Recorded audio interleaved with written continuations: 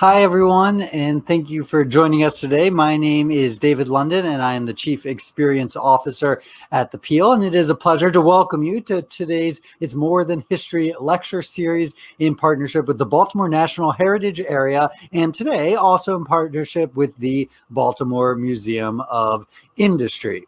A few housekeeping things before we begin. This event includes ASL interpretation as well as live transcriptions, and the transcriptions are available both in the YouTube player as well as in the box located directly beneath the player. And thank you today to both our transcriber and interpreter. If you need any help with accessibility or if you have any suggestions, you can email access@thepeelcenter.org.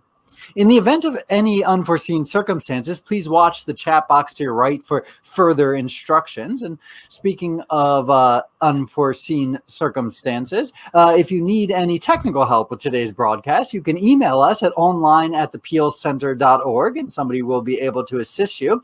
And you can also reach us on social media. We are at The Peel on Twitter and Facebook and The Peel Baltimore on Instagram. And these handles are also being shared in the chat box to the right. While we welcome you to leave comments in that chat box, today's event is a rebroadcast, so questions will not be able to be answered by the panelists. Today's event will last 1 hour in length. For those of you who are unaware, the Peel is a center for Baltimore stories based in downtown Baltimore in the oldest museum building in America.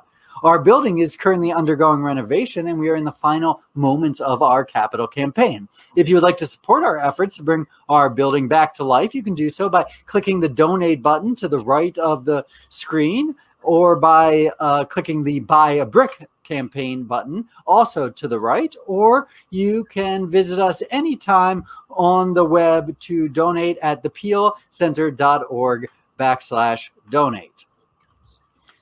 We begin this event by acknowledging with humility that the land where the Peel and Baltimore are situated today are the traditional ancestral and unceded lands of the Piscataway, Lenape, and Susquehannock indigenous peoples. The vast coastal area today, known as Baltimore City, Maryland, sustained indigenous peoples until the arrival of Europeans beginning in the 1600s. Over the next 400 years, many Piscataway, Lenape, and Susquehannock communities were decimated, absorbed by larger villages or tribes, and or forced by the U.S. federal government to move west beyond the Mississippi with larger tribes. Since then, other tribal peoples have moved here in diaspora, including Lumbee peoples.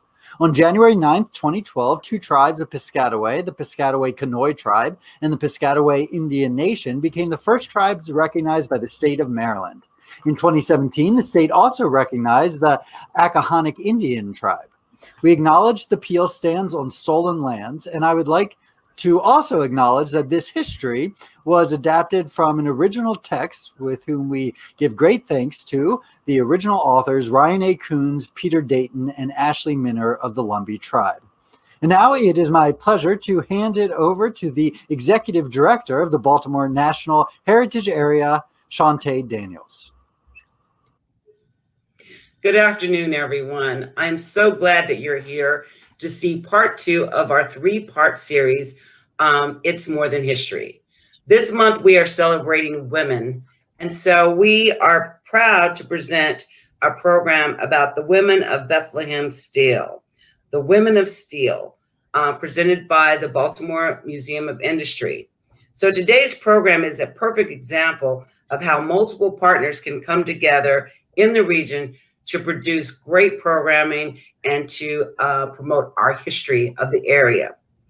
In addition to today's program, we invite you to go to 1415 Key Highway, the BMI campus, and enjoy their outdoor exhibit, which is called Women of Steel. And it's along the fence of Key Highway, so there's no contact. You can enjoy the exhibit and get to know a little bit more about Baltimore's women and the women that contributed to our history here in Baltimore. So enjoy the program, and don't forget, Baltimore National Heritage Area. Thank you, Shante. And for those of you who are looking for more information on the Baltimore National Heritage Area, you can find it at explorebaltimore.org. And now it is my pleasure to introduce this pre-recorded segment by introducing you all to the moderator of today's presentation, Michelle Stefano. Michelle is a folklife specialist at the American Folklife Center in the Library of Congress. Previously, she was a state folklorist for Maryland and faculty member of the American Studies Department of UMBC. In late 2012, she began the Mill Stories Project with UMBC professor Bill Schwembridge, which focuses on documenting the stories and memories of Sparrow Point workers after the mill's closure. In 2014, they co-produced the film Remembering Sparrow's Point Steel Mill, based on video interviews with a wide range of former mill workers. The Mill Stories Project and the film's trailer can be found at millstories.org. And with that, I will begin our pre-recorded segment and hand it over to Michelle. And thank you once again for joining us.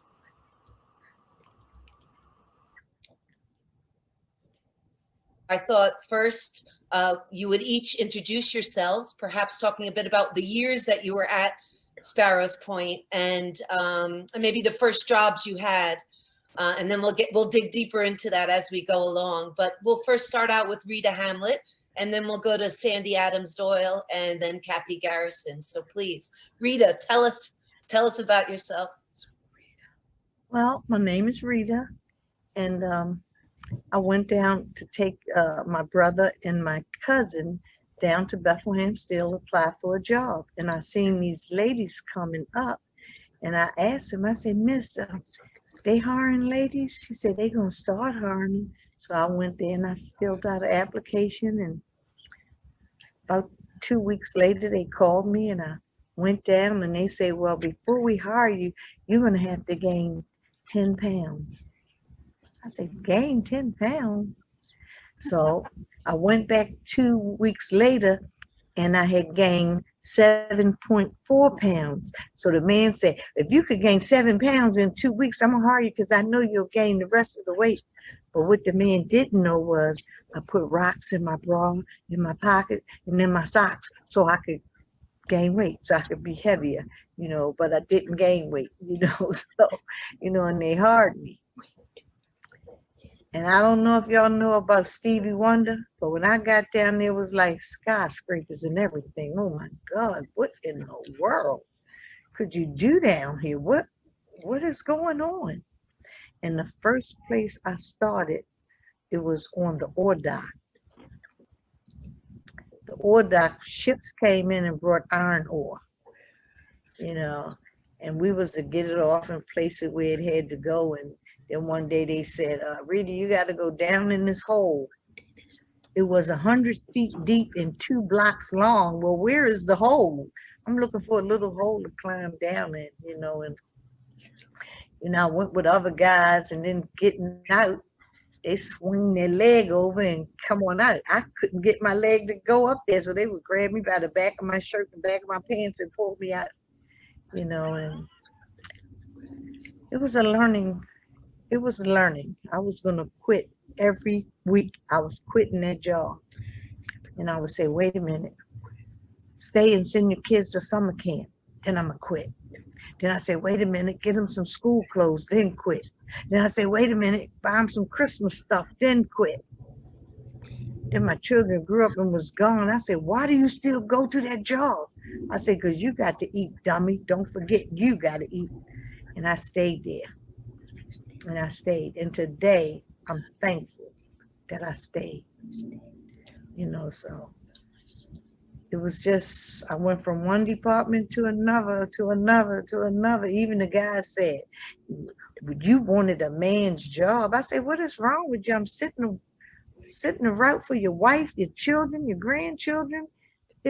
So I went home crying, Daddy. They said I wanted a man's job. I came back to work, and the next time they said that, I said, excuse me, sir, I wanted a man's paycheck. And since I couldn't get you to give me yours, I came and got my own. You know, and I stuck and stayed. And I'm going to tell you, they paid more back in the 70s than they paying people today. I'm so happy that I had enough sense to stick and stay, that some people would tell me, some guys would say, I said, I'm scared to go up there. He said, Rita, don't focus on the up or the down. Just go and do what you have to do. Don't look down, don't look up. Just stay focused on what you have to do. And that's what I had to do. And guess what? Today, I'm thankful that I stayed there. I'm thankful for my pension, and I'm thankful for my Social Security checks. Come on, Miss Sandy. Okay, hi, I'm Sandy Adams Doyle. Can you hear me? I can. You can hear me? Okay. I have a little bit different story. I graduated from Sparrows Point High School and went to college, and I did some professional sales for a couple of years. And although I was successful at it, it just wasn't fulfilling. And so I thought, well, Bethlehem Steel's hiring women, and I've always been really handy with my dad, helping him fix things. And so I went down and I took the tool test, and you could hear people in the HR department running around yelling, "We got a girl who passed the tool test. We got a girl who passed the tool test." So I became a millwright's apprentice, and it was a big blow to my dad. He had worked at Bethlehem Steel for 31 years. And when I stopped by his house to tell him the good news, he was like, "I didn't put you through college to go down there and work. You're going to get dirty. Go in there and change your clothes, because you'll see how dirty you get." And I had to change the oil in the car and get in the crawl space and do a bunch of things. And he said, "Now, when you go, do not let those guys, they're going to pull your chain. They're going to send you for a 3-way valve and not tell you what size. And you'll have to walk across the plant to get this part. So make sure you find out the size." He said, "And then they'll send you for make-believe things like sky hooks." And so rolled around, it was my day to start work. And my father had one of those metal lunch boxes. And he gave me his lunchbox, and inside the lunchbox was an encyclopedia of tools. And he said, "You're going to need to know all your tools and the proper way to use them." So I, a little begrudgingly, because there weren't many women who were millwright's apprentice, there was an older guy in the gang. We sat in a place called the Pit, and there was a table, and that's where we had our lunch and all. And I started to work in the coke ovens, and the coke ovens are super, super hot. So a millwright is an industrial mechanic. So they work on the equipment. They keep production going because they fix things. And I always like to fix things. This was probably about 1979, I think. And so I had this book, and when I ate my lunch in the Pit, underneath the table, I'd read about the tool I had used. And, a couple weeks went by, and somebody said, "Oh, Sandy, what are you reading?" And I said, nothing, and they grabbed the book and they said, "Oh, look what Sandy's reading. She's got a tool encyclopedia." So I grabbed it and put it back in my lunchbox, a little embarrassed. But a couple weeks later, we had to fix this hydraulic line on a coke pusher. Now, in the coke ovens, what happens there is they load coal and they heat it to a really high temperature without any oxygen, and then it becomes coke, and that's what is used as fuel in the blast furnace. So they have this big piece of equipment that pushes through the oven and pushes the coke out, and it was broken. Well, the tool shop, they checked out a tube bender in the tool shop, but no one could figure out how to put it together. So what do they say? "Sandy, go get your book." And so I got my book and read to them how to put it together, and we were successful at fixing this hydraulic line. Every day it was something different, and it was incredibly stimulating. It was hot. If you had to go up on the top of the coke ovens, you had to put these wooden shoes underneath your steel-toed boots. And I started in August, and so you had the fireproof clothing, you had all that gear. It was pretty dirty, pretty hot, and pretty miserable. But I totally look forward to going to work. I especially love to spend downtime burning steel. And what that is, we would have these plates of steel that were like an inch thick. And you would fire up this torch with all the safety equipment and all. And I could actually, through this big plate of steel, burn my name or make squares. And they called me often to do that because they said women had a steady hand to be able to do that type of work. So it was very interesting. Unfortunately, after a few months, I got laid off, and I began a career at Johns Hopkins. And so when they called me back, I chose to stay at Johns Hopkins. Not because it was more money, because when you worked at Bethlehem Steel, boy, that paycheck was really nice. So, okay, Kathy, you're up. Hi, my name's Kathy Garrison. I started in 1976, and I was there I started in the number 4 open hearth, the steelmaking department. I was there for 36, almost 37 years, and I left when the company when they sold the company. But I started out in the steelmaking labor gang, and I was in the open hearth, and it was like I felt like someone had dropped me off in the land of the giants, because my first couple of days there, I couldn't get over how big everything was, and it was an experience. I don't think they were really prepared for women there, because they didn't even have a woman's bathroom in the mill, in the open hearth, and it was definitely an eye opener, but it was a very exciting job. It was scary. There were a lot of machinery, and I mean, just imagine, it was almost like being in a circus, and you've got all these different rings, and with all these different activities going on. There were cranes in the sky. There were, in the air. I mean, the mills were probably, I don't know how tall they were, but I would venture to say they were probably at least 100-foot tall, the mills. And they had trucks with tires that were bigger than me, carrying these great big dump trucks with hot rock, and they would roar by you. It was pretty amazing. And but when I went down there, I didn't have dreams of being a steel worker when I was a little girl. I just grew up right in Edgemere, in a little town right next to the mill on Jones's Creek, and everybody worked down there, just about everybody. And if you didn't work there, you worked in some fashion in support of the mill.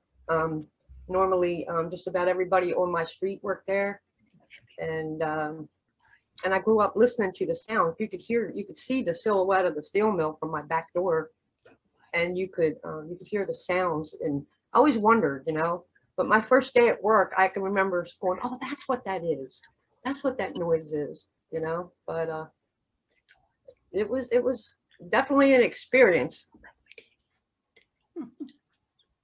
Thank you all for those really rich introductions. I hope to go back a little and learn a little bit more about your experiences, including the challenges you each face. And I just want to say, for everyone joining us, I will be asking a series of questions to our 3 panelists until about maybe 2:35, around there. And then we will be opening it up to all of your questions, so you can continue to put those in the chat that you'd like to ask each of our distinguished guests here today.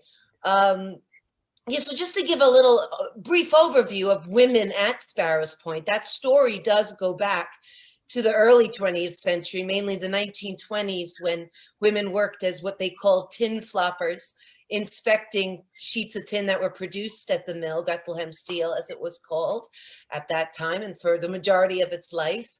And women worked in offices, office jobs, as well as clerks, particularly after the post-war boom, the height of Sparrows Point as the biggest steel mill in the world. But it really wasn't until the late 1970s, after the 1974 consent decree, which attempted to end racial discrimination in terms of hiring and promotion at the mill, that really ushered in this second wave, if you will, of women workers in all sorts of jobs, like we've just heard. So I'd like to ask a little bit about that. Take us back into the late 1970s. You know, so, I know some of you were the first women in the positions that you had. Maybe, you know, describe a bit of what it was like. Obviously, it was a male-dominated world. And in terms of discrimination, I know from just talking with other women steelworkers in the projects I've been involved in, there was sexual harassment. There was even loads of pornography up on the walls. And yet there was this big need to prove that you could do the jobs, the man's job. So I'd love to open that up. Maybe we'll start with Rita, just talking about what it was like back in, you know, those first years and days, however you want to describe it, at the mill. You know, I worked in the department, you know, when you're coating the steel, when you're coating slabs with the steel, when it stopped moving, it would blow all over the place upstairs. So the foreman said, Hamlet, I want you to go up there and I want you to fill up 3 trash bags. So when you try to pick it up, it's blowing all over the place. I couldn't pick it up. And I looked around. I said, how am I going to pick it up? And it would breeze all. You couldn't even get it. It wouldn't go on the shovel. It couldn't. So I seen the water line. I seen the long pipe. I turned the water line on, held the pipe to it, and I watered it down.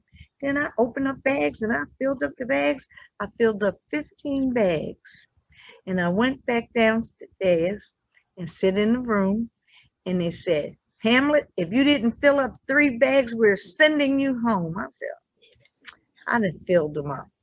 And he came back down the steps and the foreman said, Hamlet, go ahead to the showers. Don't even worry about punching out. I got you. And the guy said, what? He said, she filled up 15 bags. They said, how did you do that?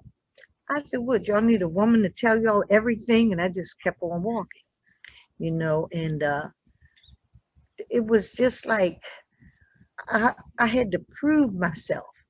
You know, the foreman said, Rita, you working with him, whatever he do, you do. He jumped up and ran up the steps. I jumped up and ran behind him. And he said, what's the matter?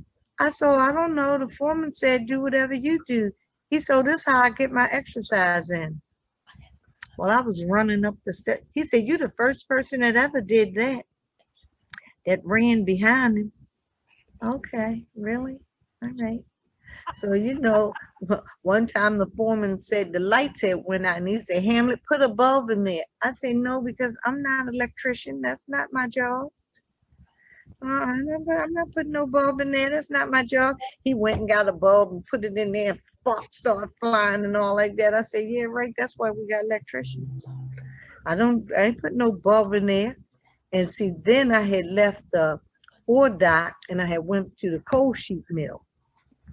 And, you know, it was like in the labor gang, you know, wherever was yellow stripes, that's where you could walk. It would be safe. And that was my job. So I would go get gloves and put them on and pour bleach in the thing and wipe the yellow bars down and sweep up and all like that. And they said, well, we know who was here today, Hamlet. And you sit on the steps and the steps were like grates. And I'd sit out there and I'd pluck the cigarette butts from out the holes and all like that. And the foreman came up one day. He said, what are you doing? I said, I'm getting the cigarette butts from out. He said, well, you have to clean. I said, I've already done all of that. I've already cleaned the bathrooms, wiped the windows down. I had already did all of that. And he offered me a job, said his wife needed somebody to come to their home and help her clean the house. So I said, mister, I got 5 children and a husband. When I go home, I have to go home and feed my 5 children and my husband. I don't have time to go help you. I will clean up his office, water the plants, dump the trash, did everything. Because where I came from, where I grew up at, believe me, we had to clean up every morning before we left out the door. I thought my mother was crazy. Why you got to clean? Who ain't? I said, Mom, my girlfriends, they only clean up on the weekend. She said, good, go move in with them, and then you won't have to clean up it on the weekend. So when I got there, I already knew what to do. I already knew what to do and keep it moving, but it was hard. It was hard on a woman. And they were very prejudiced. And I don't mean just the Caucasians, even the black guys was prejudiced against me, saying stuff like, and I would go home feeling bad. But when I tell my father, I told y'all a story, but it wasn't the whole story about I couldn't get a man's paycheck, so I came and got my own. No, I left out all the cuss words. No. So, because I got 15 grandchildren and 18 greats, and I done showed them how to get on, to come on, so they don't want to hear Granny. They call me Gigi. They don't want to hear Gigi using them words, so, but I stuck and stayed. And, when I retired, I was glad to retire. Then I started missing my job. I started missing the friends I had made down there. And, once a year we would all go up to the Golden Corral and everybody would meet and and stuff like that. And we would go down where the union was and pass out food and stuff like that. It just seemed like, man, I just miss all that stuff.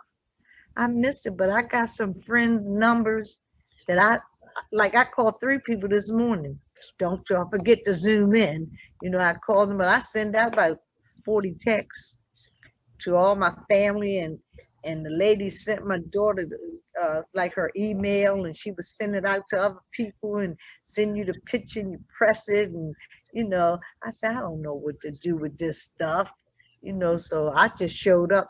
But my daughter said, Mom, we could have did it at home. Yeah, I know y'all could, but all I want was a telephone to answer, and maybe I would text somebody back now and then. They want to watch movies, listen to the radio. I don't want to hear all that on my phone. So, we'll keep this circle moving. Come on, Miss Sandy. Okay. So, I want to step back just a little bit because my husband often says that I should have been an engineer. I was really good with math in school, but at the time in the 70s, no one in my family had gone to college, and my father assumed early on, before I went to college, that I would just maybe be a secretary down at the mill. And the thing I regret, I guess, is there were no role models in my life to guide me in a direction that perhaps would have allowed me to become a professional engineer. I mean, I really loved working with my hands. I loved designing stuff. So all of those things and the math would have fit perfectly to become some type of engineer. But anyway, going back to Bethlehem Steel, the group that I worked in, it was a very small group. It was maybe 5 or 6 men. And there was an older man there that I think I reminded him of his daughter. And so he protected me. So I didn't get ridiculed a lot. I didn't get taken advantage of. He sort of looked out for me. Although, the women were definitely treated differently. Do you need a break? Sometimes I would hear. But the one thing that encouraged me, that meant I was sort of part of their group, was when they invited me to come have, I forget what they called it, a wing ding or something at Mickey's. At Mickey's, they sold those beers in those quart containers. And, I would hear their stories about stopping there after work, but I was never invited. And then finally, I was invited to stop and have a beer with them. The other thing I have to say about that group, they would have some downtime, and these men would read the paper from front to back. They were incredibly intelligent. They politically were savvy. They knew what was going on, not only locally, but nationally. And I had incredible respect for them. So although my tenure was short there, it was interesting. And of course, I never ran into another woman while I worked there. So, okay, Kathy, you're up.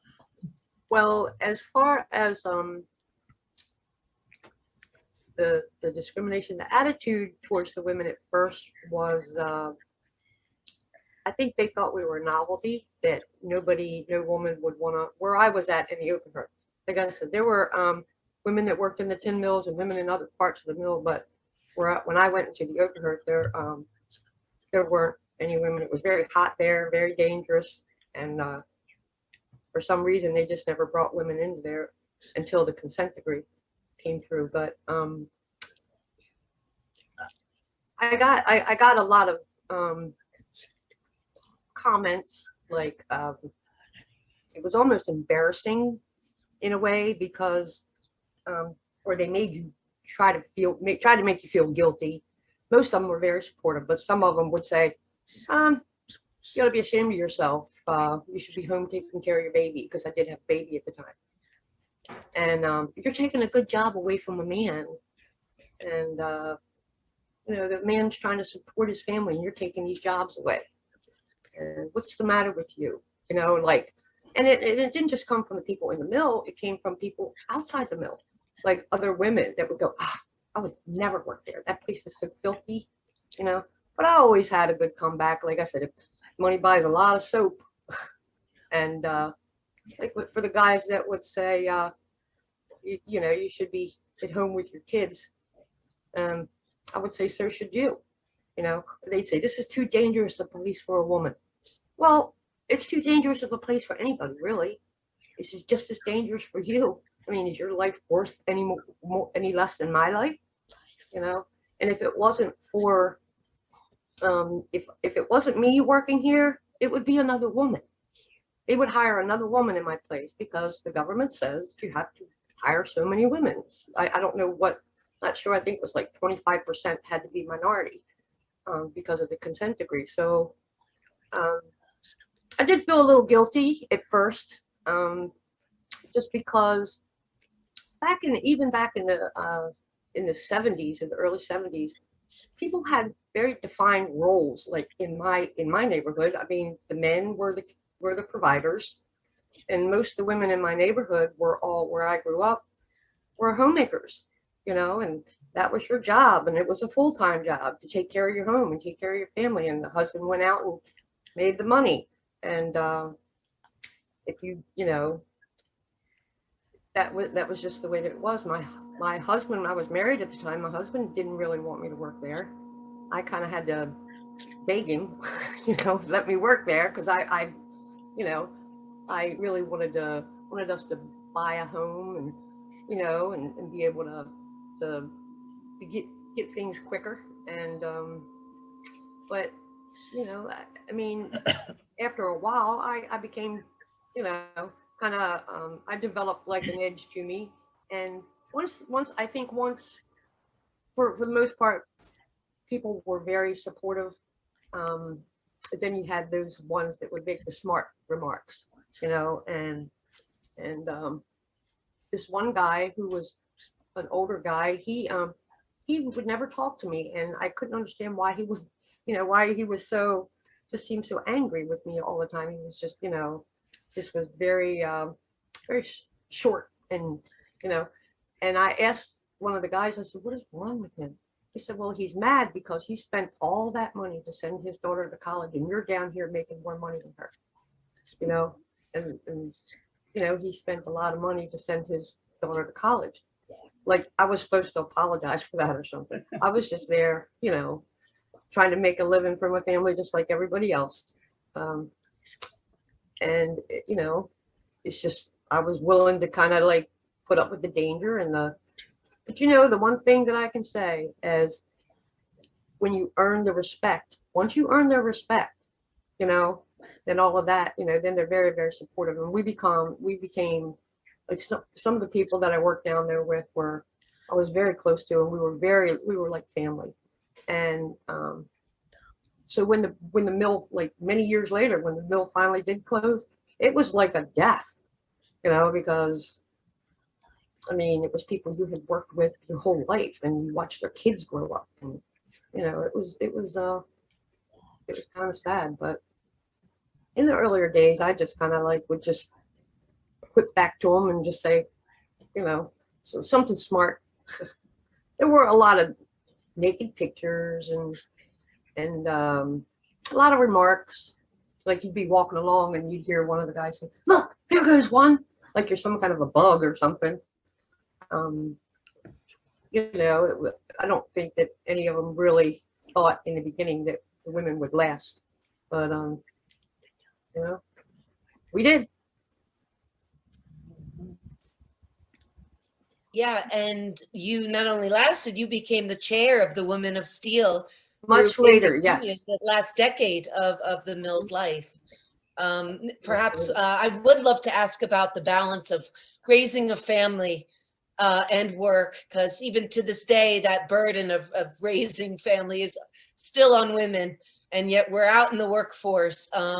But if you would like to also talk about the union, because we're getting a couple questions on your involvement in the union, and of course the beginnings of the Women of Steel group and what you did for that group, Kathy. Well, they had like in the earlier years, to be honest with you, I didn't I wasn't a real I didn't I felt like I had said before, I felt like somebody had given me the golden key to the boys clubhouse, and all I had to do was just go to work, do my job, do what I had to do, and go home. And you know, I wasn't going to start any fuss, and I wasn't going to tell them to take their pictures down, or you know, it was very clearly a man's world in the very, you know, in the very beginning, especially. I mean, there were naked pictures everywhere, and the guys weren't used to working with women. I mean, in the open heart, they weren't. They still had like they would forget and they would urinate on the side of the wall, and you'd be walking along and go, "Oh, geez, oh, I'm sorry," because they had always been the norm for them. They, you know, they just, it wasn't like they were trying to be disrespectful. They just would forget that there were women there. And you know, I didn't really say anything about the pictures or anything, because I knew that if I did, they would get rid of me. They would find a way to fire me, or they say she's not working out, or you know, send her off to some other mill, or you know. So I figured the less fuss I made, and you know, I just go to work, do my job, and go home, and try to prove myself and try to earn their respect, which you know, which eventually they came to realize, you know, they would laugh at, she's one of the boys, you know.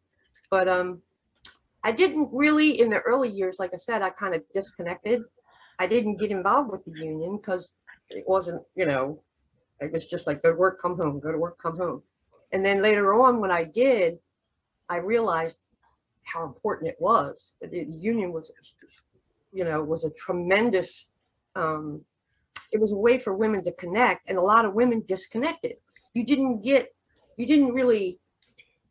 A lot of them didn't really, some of them did, but a lot of them didn't get invited to the bar after work, like, you know, or didn't get in, you know, wasn't included in some of the talk. And there was a lot of information that, because women were so disconnected, that that we weren't getting. And, you know, so when I got involved, I was asked by the union if I would chair the Women of Steel. And they had a Women of Steel, because Addie Smith they did wonderful things with Women of Steel.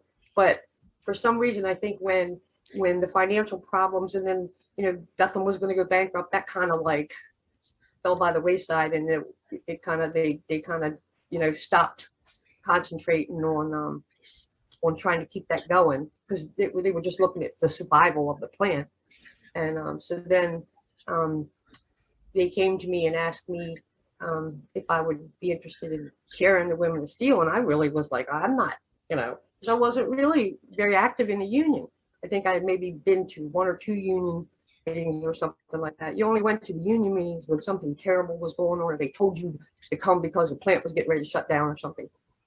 And I didn't realize how much information I was missing and how disconnected I was. And so, yeah, we kind of, the local union president said, well, I'm going to send you to Blacksburg, Virginia, and to a Women of Steel training course. It's a women's leadership course. And so you can find out. Matter of fact, I asked, what is it all about? And most people say, I don't know. We don't know, you know? And so they sent me down there, and I learned what it was about. And we come back and we kind of like tried to revitalize the Women of Steel program. And we had, you know, we had a lot of women coming to the meetings and stuff. And but it was a way for us to all connect and us to network together, you know, because, you know, a lot of women did disconnect. They just, as far as like the work-life balance and that sort of thing, I think the shift work was the worst as far as that goes, because I worked for the first probably 20 years, I worked a 21 turn violate the schedule.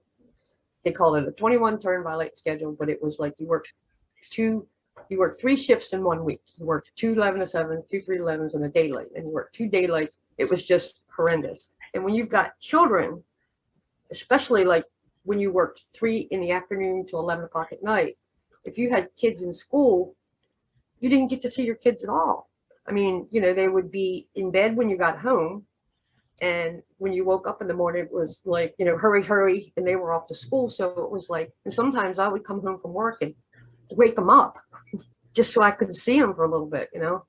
But it was, I think the shift work was the hardest, just trying to adjust to that and you know, trying to the constant flipping. There's no consistency in your life. But believe it or not, I mean, you do get used to it after a while. And then later on, at the last 5 or 6 years, I was a safety trainer, so I worked all daylight. And of course, by then my kids were all grown. But you know, it was a lot of challenges. But you know, it's amazing what you can adjust to. And as far as the Women of Steel goes, I think it was, and the union played a paramount part in keeping people, you know, trying to keep people informed and connected with each other. And, you know, and Women of Steel, I think, kind of teaches you to lean in and to tell, you know, ask for what you need or ask for what you want. Because a lot of women didn't do that. They would just sit back and, you know, like some of the gloves they had, you would feel like Edward Scissorhands, you know what I mean? Big gloves that were meant for bigger men, you know? And you know, a lot of women wouldn't say, could you order me some smaller gloves? But, you know, and you can't expect people to just assume that you need that, or, you know, sometimes you have to speak up. And, you know, and there are different, it was really, really valuable in the sense that women started, you know, there were some women that were involved. There were women that held positions in the union, high positions, you know, and it wasn't like everybody was, all women were totally disconnected, but a lot of them just didn't see the importance of it. And once you see what you're missing, you see what you're missing. But until that, you don't even know, you know. So yeah. Well, I was wondering, Rita or Sandy, your experiences with the work-life balance, raising children, even at Hopkins, Sandy. But if you want to speak about the union, or just want to open it up, and then we'll go to the questions that are coming in, it looks like. Let me say this. When I first started down there, I was told, we're not having no women working here, so we're not calling you Rita, we're calling you Frankie. And to the day, some of my workers, my friends still call me Frankie. Hey, Frankie. But I'm going to tell you some things that the union did for me. I was laid off. When I came back to work, they had hired like 2 different people. And they were getting a vacation time, but I wasn't. I said, well, wait a minute. How come I got 8 years and they just got hired? How could I be laid off and you hired some new people? Wasn't you supposed to call me back first?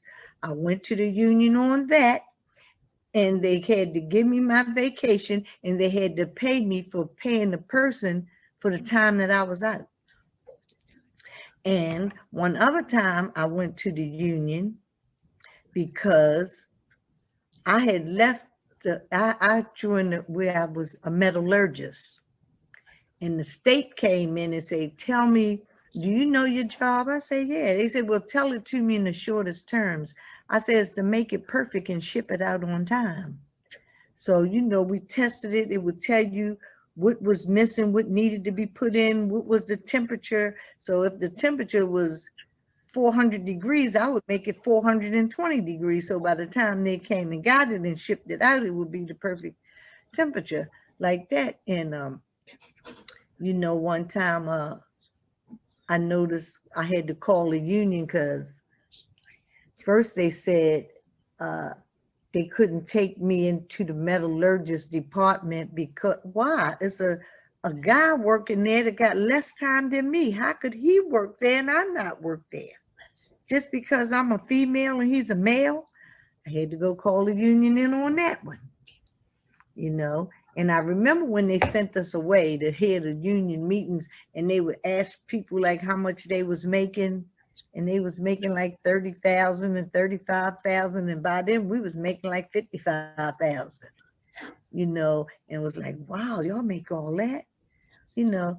So, you know, it was so much stuff going on, but I would just call the union every time. And one time, the union man said that he couldn't help me. So I bought me a bus ticket and I went to the main union hall up in Pennsylvania. And I went in and I told him what was going on. And the lady said, well, we get ready to close, so you have to come back tomorrow. I said, well, you might as well close the union office down and just let me sleep on the sofa because I don't have anywhere to go. I'm from Baltimore. So they gave me a thing to go. I could check into the hotel, then I could eat, and they opened up the next day at 9 o'clock. Well, I was sitting on the steps at 8:15 to make sure when I got there.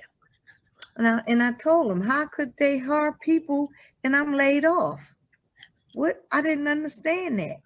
So they gave me a letter and told me to take it back to the union. And when I brought it back down Dundalk to the union hall, the guy said, did you read the letter? I said, no, because it was sealed. I wasn't, if he wanted me to read it, why would he seal it?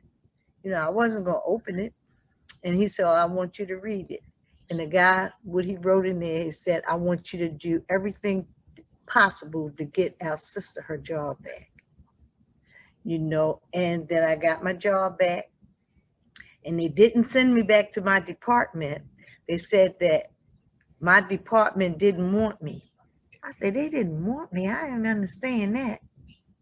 And so about 3 weeks later, they said, Hamlet, report back to your department. I said, I thought y'all didn't want me. They said, we didn't even know you was back until we saw you at Mickey's. We didn't even know you had came back to work. I went and got the union on them again. How they going to not send me back to my department and gave me a written statement saying that my department didn't want me back. Same man who screwed the light bulb in. You know, I don't know what it was, but some reason I just don't think he liked women, or he didn't want no woman on his job. I really don't know what it was. You know, but I was never afraid to stand up and speak up for myself, you know. So the union did real good for far as I'm concerned. They fought for me when I ran. Every time I would run to them, they fought for me. You know, I would call them and tell them what was going on and stuff like that. So, you know, you had to stand up for yourself. And believe me, I faced a lot of things that I faced them anyway. You know, so I had to keep going because I had 5 children and a sick husband. If I went, when they hired me, I was working for the telephone company. It was called CMP, the phone company. Bethlehem still took out more taxes than the CMP phone company paid me. They took out more taxes. So no, I'm gonna stay here because when I got my paycheck, it was like, oh boy, my pay in a vacation check, you know, they started with getting 13 weeks vacation.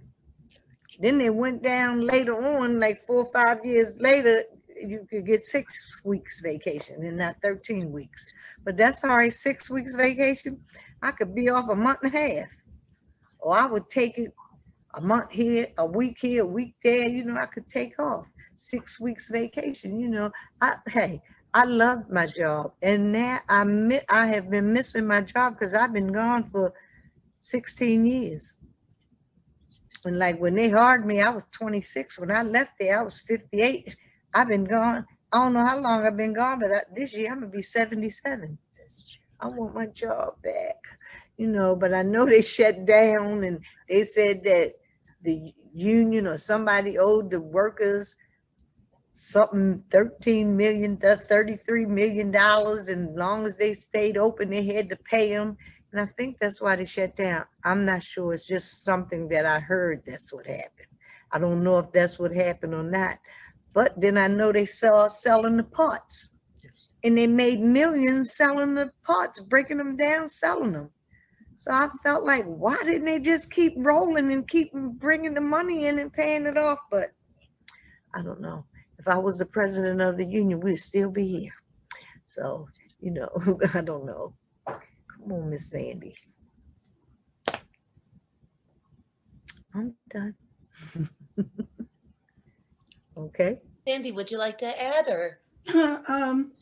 I would just say that, when I started at Hopkins, I guess it was 1980, and after you were there for a year, you got a considerable amount of vacation time, and you had sick time, but you were never, ever allowed to call in sick because your child was sick. They would tell you, you need to be bleeding in the hospital to call in sick. It was, very challenging raising children. And I think even today, it's difficult for women who are professionals or have a full-time job. And the biggest thing for me is I had family support. And prior to starting our little panel discussion here, I was talking with Kathy because I still live in Sparrows Point. My zip code is 21219. And we often know everyone. Either our parents work together or we went to high school together. I mean, my daughter went to Sparrows Point High School, and the parents that sat on the bleachers at the sports games were people I graduated high school with. And so my parents lived a half a mile from us. And when it was difficult to have a sick child at Hopkins, I could depend on my parents to help me out.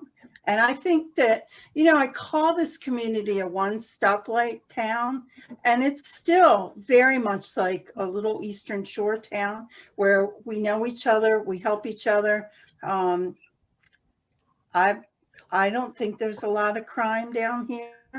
And most of us are a product of Bethlehem Steel. I mean, my father's husband, my husband's father, he worked at Bethlehem Steel. My dad worked at Bethlehem Steel. All of his brothers worked at Bethlehem Steel. And like Kathy said, everyone we knew. And it was kind of funny when Kathy said something about the gentleman. He was a little angry because he had sent his daughter to college and these people were making more money.